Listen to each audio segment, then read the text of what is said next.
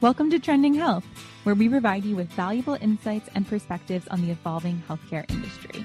Brought to you by Vynamic, Trending Health explores industry topics that are real, relevant, and worth discussing. I'm your host, Jen Berg.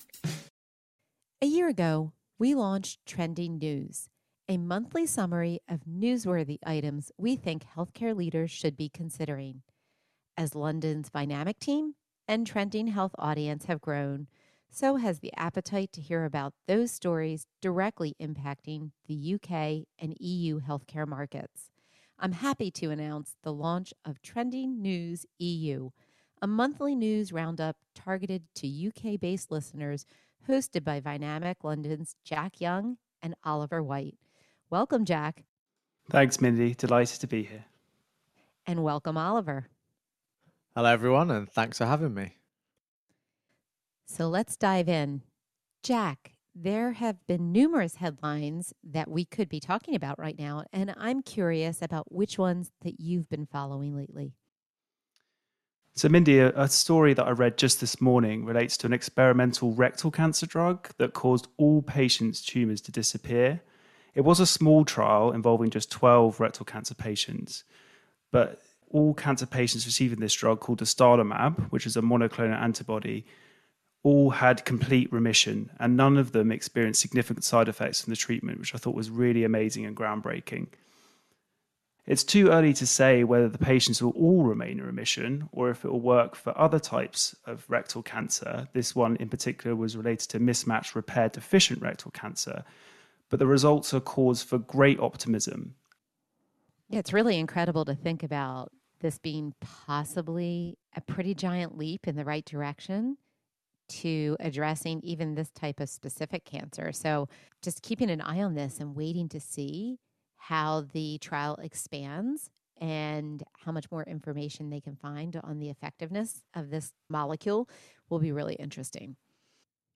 I just wanted to ask, is this a completely new class of cancer treatment, or is this something that we've seen before that's been applied in a different way? And what does that do for the outlook on whether this is a complete coincidence, particularly given the small sample size, or is this something people are hopeful will be repeatable? Well, it is an existing class of treatment, the monoclonal antibody, and dostarlimab is actually indicated for endometrial cancer, of which it's gone through many different trials and it's been effective in that case. And there are several other drugs that have a similar mode of action. But I do think this trial is really groundbreaking in terms of the amount of response and optimism that's come as a result of it, and particularly for rectal cancer patients where they don't have a huge array of treatment options. So it'll be very interesting to see how this expands going forward. And where will the results of this trial be published? How can we keep a track of this situation as it develops? They were published on June 5th in the New England Journal of Medicine. I will definitely be keeping a close eye on this. For sure. I mean, it is definitely an interesting topic that we need to keep an eye on and watch as it progresses through the clinical trial gates. As we think about other headlines that we're paying attention to, Oliver, talk to me a little bit about what you have been reading up on or just thinking about in terms of headline news as it relates to things going on with the NHS.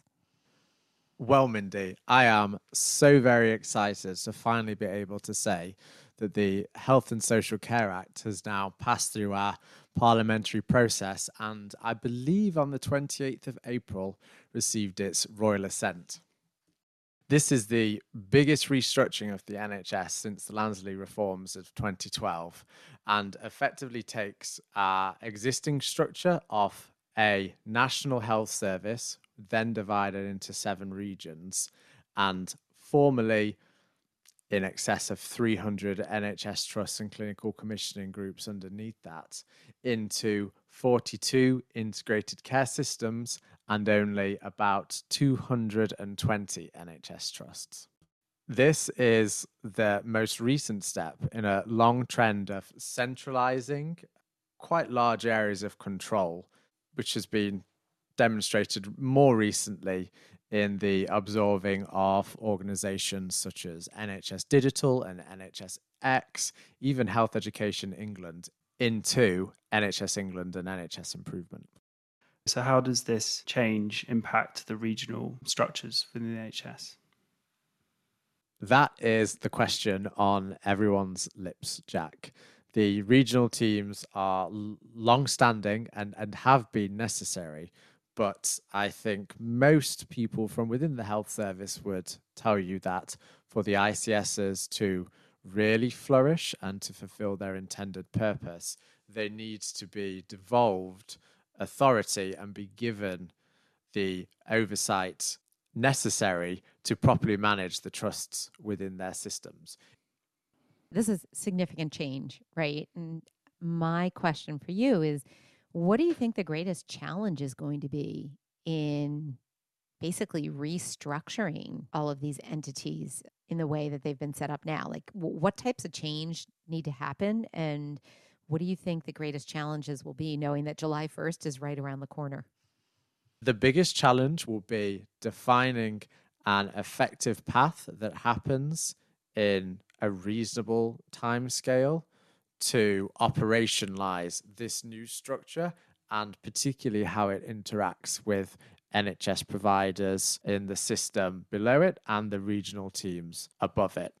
There are still a number of question marks with regards to how some of the biggest challenges facing the NHS are addressed as part of this restructuring, such as the social care deficit that we have that is causing so much exit block from our hospitals. Likewise, we know that the ambition is for financial performance to be managed at a system level, but it will be difficult for the systems not to return to holding individual organizations to account for their specific bottom line. Jack, I'm curious from your perspective, what do you think are the opportunities for some of these changes that are being made? Well, Mindy, I think this provides a great opportunity to help reduce and optimize costs within the NHS. It's a bit of a behemoth, like a huge organization that has a lot of challenges, and hopefully with this restructure, it will help organize it in a more efficient way to help improve patient outcomes.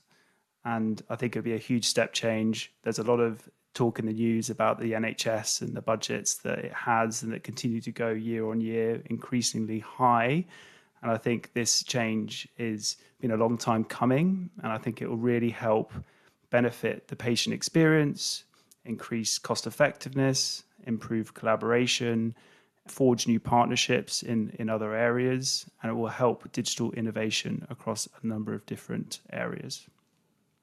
I would just like to add to all of those absolutely stellar points that Jack just mentioned. I am particularly excited to see what the creation of ICSs does for the NHS's people plan and what workforce developments are born out of these new ways of working.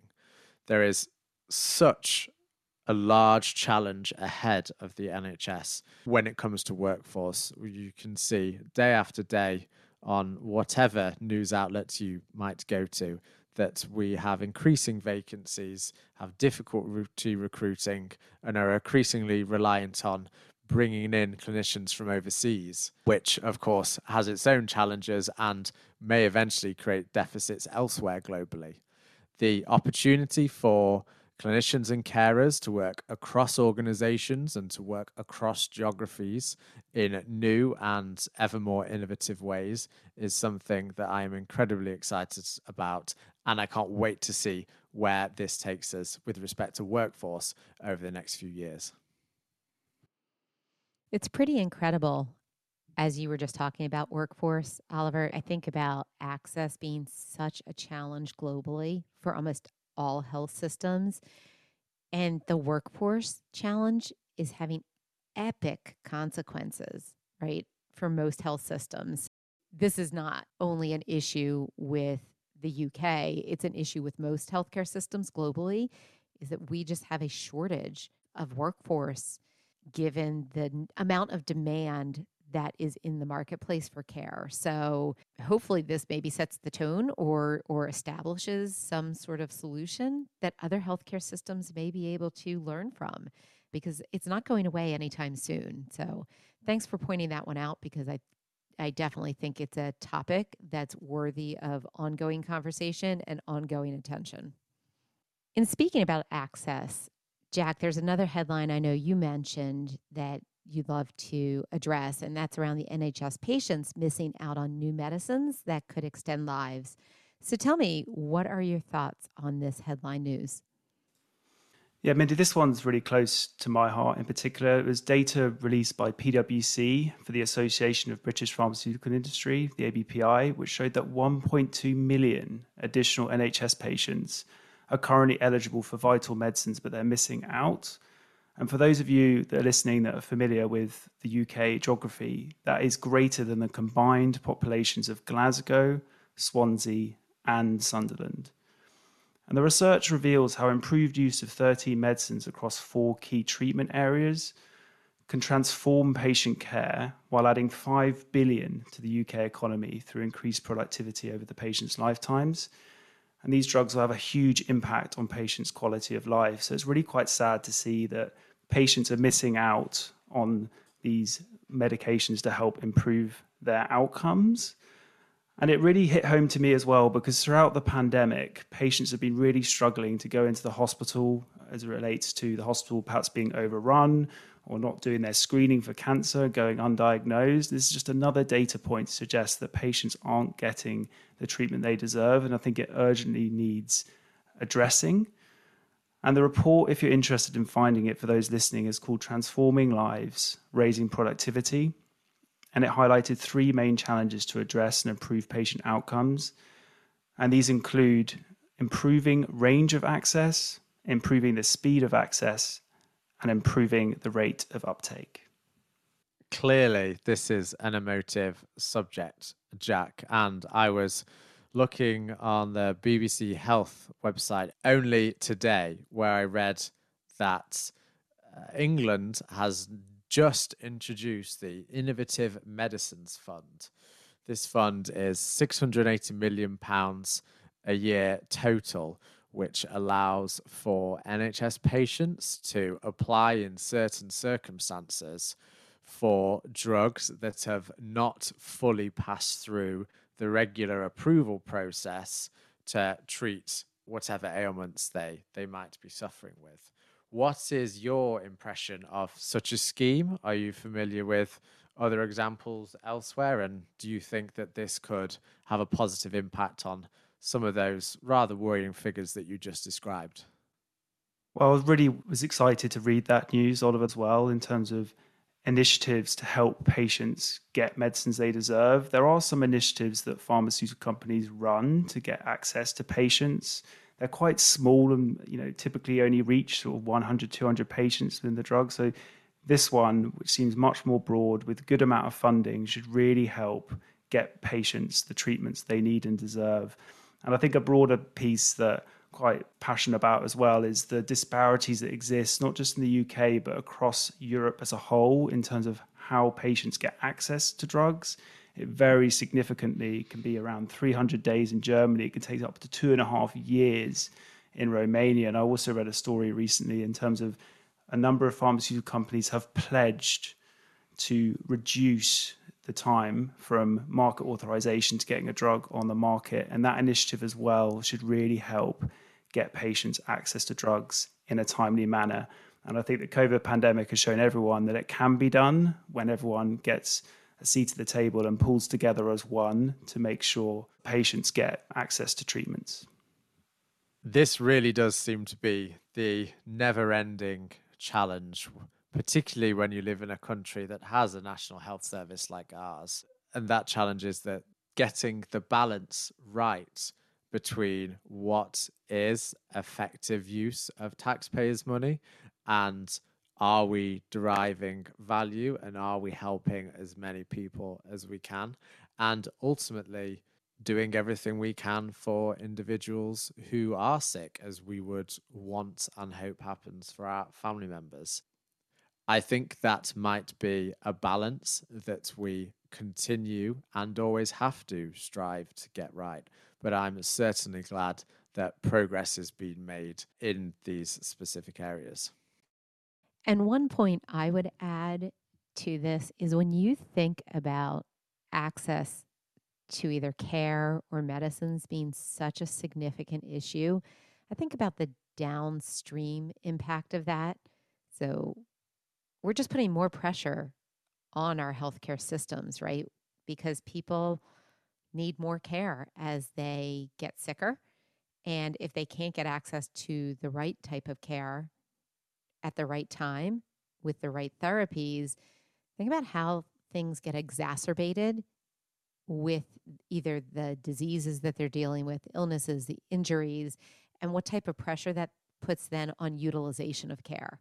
And so it's been interesting that these are two topics that we've talked about in this particular episode, but I see this being a theme that kind of continues globally with healthcare systems, is that trying to find that balance, Oliver, that you just talked about, that it's almost a never-ending effort to try to figure out what the right balance is to ensure that patients are being placed at the center of the healthcare system versus where they are now, which is oftentimes on the outside trying to fight for their opportunity to either seek access to care or seek access to medicines. So thanks for weighing in on both of these articles, because I think they are definitely headline worthy and bring up some really fascinating topics that we need to keep talking about and exploring more in depth.